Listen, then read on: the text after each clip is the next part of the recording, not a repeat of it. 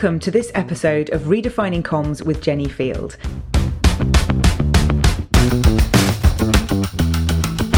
Today I'm going to be talking about employee engagement, employee experience and internal communication, and the importance of alignment of all of these three elements for creating an efficient organisation.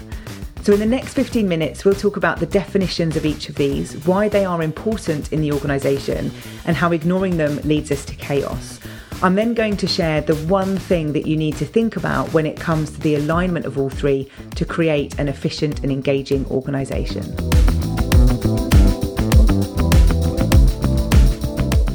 So how do we define all three of them? So let's start with employee engagement. And the definition I'm going to use here is from McLeod and Clark in 2009. And their definition is that employee engagement is a workplace approach designed to ensure that employees are committed to their organisation's goals and values, motivated to contribute to organisational success, and are able at the same time to enhance their own sense of well-being. For the definition of internal communication, I'm going to use my definition, which is that internal communication is everything that gets said and shared inside an organisation. As a function, its role is to curate, enable and advise on best practice for organisations to communicate effectively, efficiently and in an engaging way. And for the definitions of employee experience, I want to share a couple with you here. The first is from Maylit and Ride, and their definition is that employee experience is creating an operating environment that inspires your people to do great things. And one is from Jacob Morgan, where he says that the employee experience is designing an organisation where people want to show up by focusing on the cultural, technological and physical environments. Now, understandably, the employee experience and engagement definitions focus on the individual and their well-being more than communication.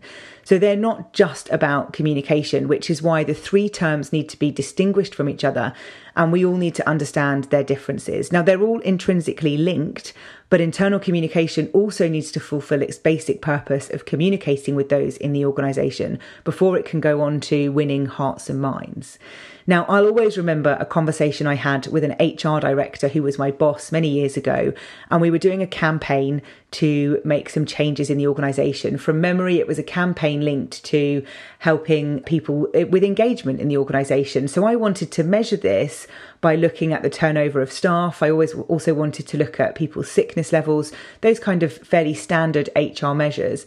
And at the time, they said to me, you can't measure your campaign against these sort of KPIs or these objectives because it's not just communication that's going to have an impact here. Everything has a role to play. And that's the thing that's important for us to remember here, is that all of these are intrinsically linked.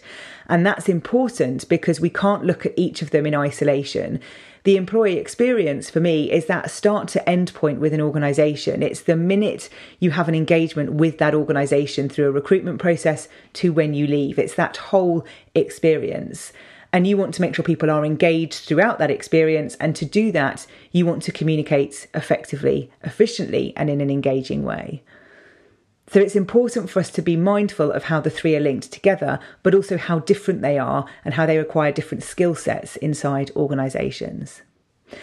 Now, I want to talk a little bit about McLeod and Clark because they did some work not only in defining employee engagement, but also in talking about four main enablers for engagement. Now, these four have been used quite a lot. It's through their work that's called Engaging for Success, and we'll put some information in the show notes for you to have a read on these. But these four enablers are important if you're looking at ways to avoid chaos in your organisation. But I also want to talk a little bit about the weighting of these four because I have some views on how equally weighted they are.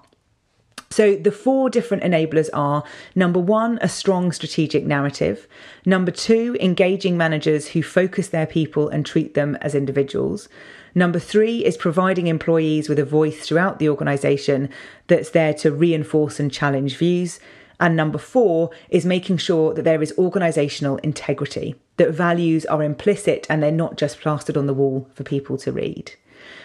Now, I say that there's some question mark for me over the weighting of these four, purely based on my own experience. So I've worked in organisations where we've had a really strong strategic narrative. It was very clear as to why we were doing what we were doing, but we had very low provision for employees to have a voice. Now, there wasn't a high level of turnover during that time. People were very engaged in the organisation and people wanted to deliver against what the organisation was trying to do. In comparison, I've worked in another organisation where there was a very weak strategic narrative. There wasn't one that was easy for people to hold on to. However, there was a strong provision for employee voice.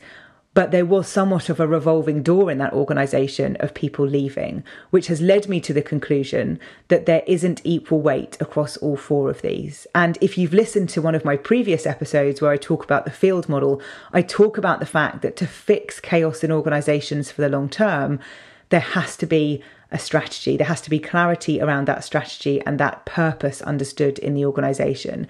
So for me, a strong strategic narrative is always going to be the most important of those different enablers. Now, it's important that we look at all the aspects around internal communication and employee engagement together. I've already said that they need to be intrinsically linked, that they are all interlinked together. And these enablers are a good foundation to understand how we can really think about the experience of employees, their engagement, and how they are communicated with. But there is more complexity to engagement. And in our desire to simplify things, which we do as human beings, we like to generalize and we like to make things simple. There is complexity to engagement. It needs more research into how it's measured. How do you know someone's really engaged in the organization? What does that look like for you? Culturally, what does that look like? Is it really long hours? Because I think we're not working in a society or a world where that is the measure and might have been a measure many years ago. So engagement, experience, and internal communication are all different things, different definitions and different things to think about. They all have a role to play in your organisation to help you thrive and succeed. And it's important for us to know that when we're looking at any kind of chaos or going through any kind of change or actually trying to achieve any kind of goal, because these three different elements are hugely important for the success of an organisation. Now, there's one thing we need to remember, though, when it comes to the alignment of all three of these, and it's the one thing that I'll often see that might be creating the chaos in the organisation. Now, I'm going to come back to a book called The Art of Resilience by Ross Edgley. It's a book I talk about a lot because I was reading it when I was doing my research for the mental resilience work that we do. And in his book, he shares a story of his swim around the UK. So Ross Edgley swam around the whole of the UK. It's a great book to read to make you realise how much you can actually do. And when you're trying to push yourself further on whatever it might be, Ross is always in my head where I think, he swam around the UK, you can just get on and do this. So it's a great story, but there's one bit in particular that I always share and talk about when it comes to the alignment of these three areas, because he talks about this moment where skywriters took to the air to write 100 days and a love heart in the sky as he hit the milestone of 100 days of swimming. And he talks about how wonderful the intention was behind that skywriting moment, how he could see that they were doing something to really celebrate his achievement of 100 days. And he says in the book that he didn't want to be ungrateful at all because he understood the intention, but actually what he wanted was bread. He just wanted some bread. He didn't really mind what kind of bread. It could have been white, brown, granary, any kind. He wanted bread. And as he talks about this, he does reference Abraham Maslow's hierarchy of needs. And if you're not familiar with that, I'll pop some links in the show notes for you as well. What's interesting when you then map this experience that Ross had with that hierarchy of needs, we can see that the skywriting is what's called an esteem need. So it's designed to celebrate him, his accomplishment.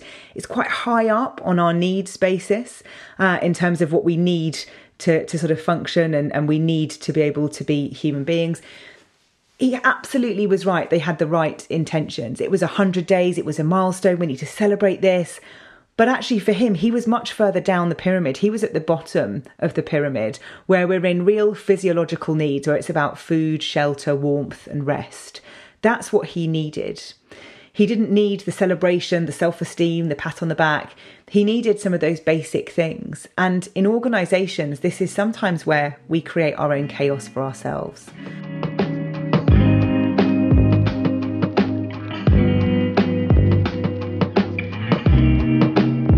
So when we're thinking about these different three areas of employee experience, employee engagement, and internal communication, the alignment of these three have to be aligned to how people are feeling and what's being experienced across the organisation.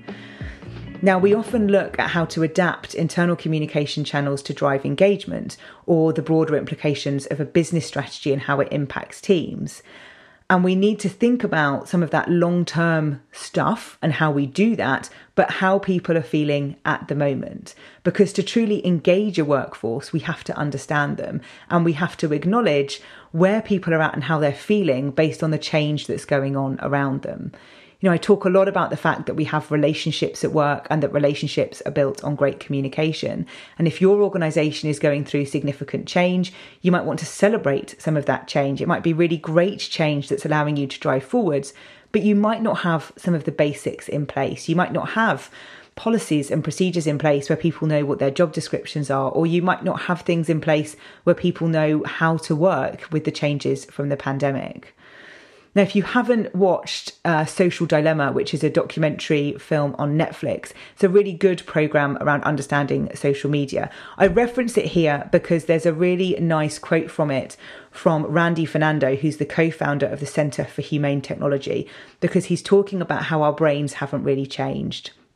And I mention it here because Maslow's hierarchy of needs, however much people will say it's out of date and it may need to change, there are some fundamental things in that pyramid about how we work and how we function as human beings. And this quote from Randy Fernando basically says that from the 1960s to today, processing power technology has gone up by about 1 trillion times.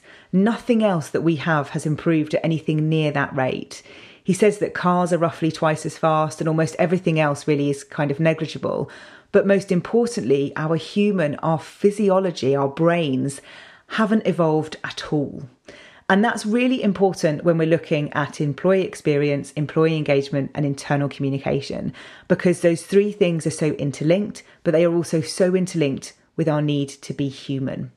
So if there's one thing to consider to avoid that chaos in your organisation when you're looking at these things, is that alignment to what's going on the ground, on the front line with your teams, and making sure that you're tuned into that and that you're doing things that are enabling people to feel psychologically safe, but also enabling them to feel engaged and efficient and productive, and that they are enjoying those aspects of work.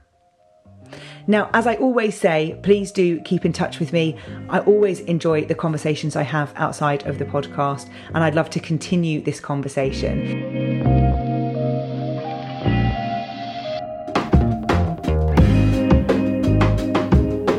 In my next episode, I'm going to be talking about culture and leadership. I want to explore the different styles of leadership and how that impacts organisational culture. Thank you for listening. Details are in the show notes of everything I've mentioned today. You can find me on Twitter and LinkedIn, so please connect, ask questions, share your thinking. I'd love to stay in touch.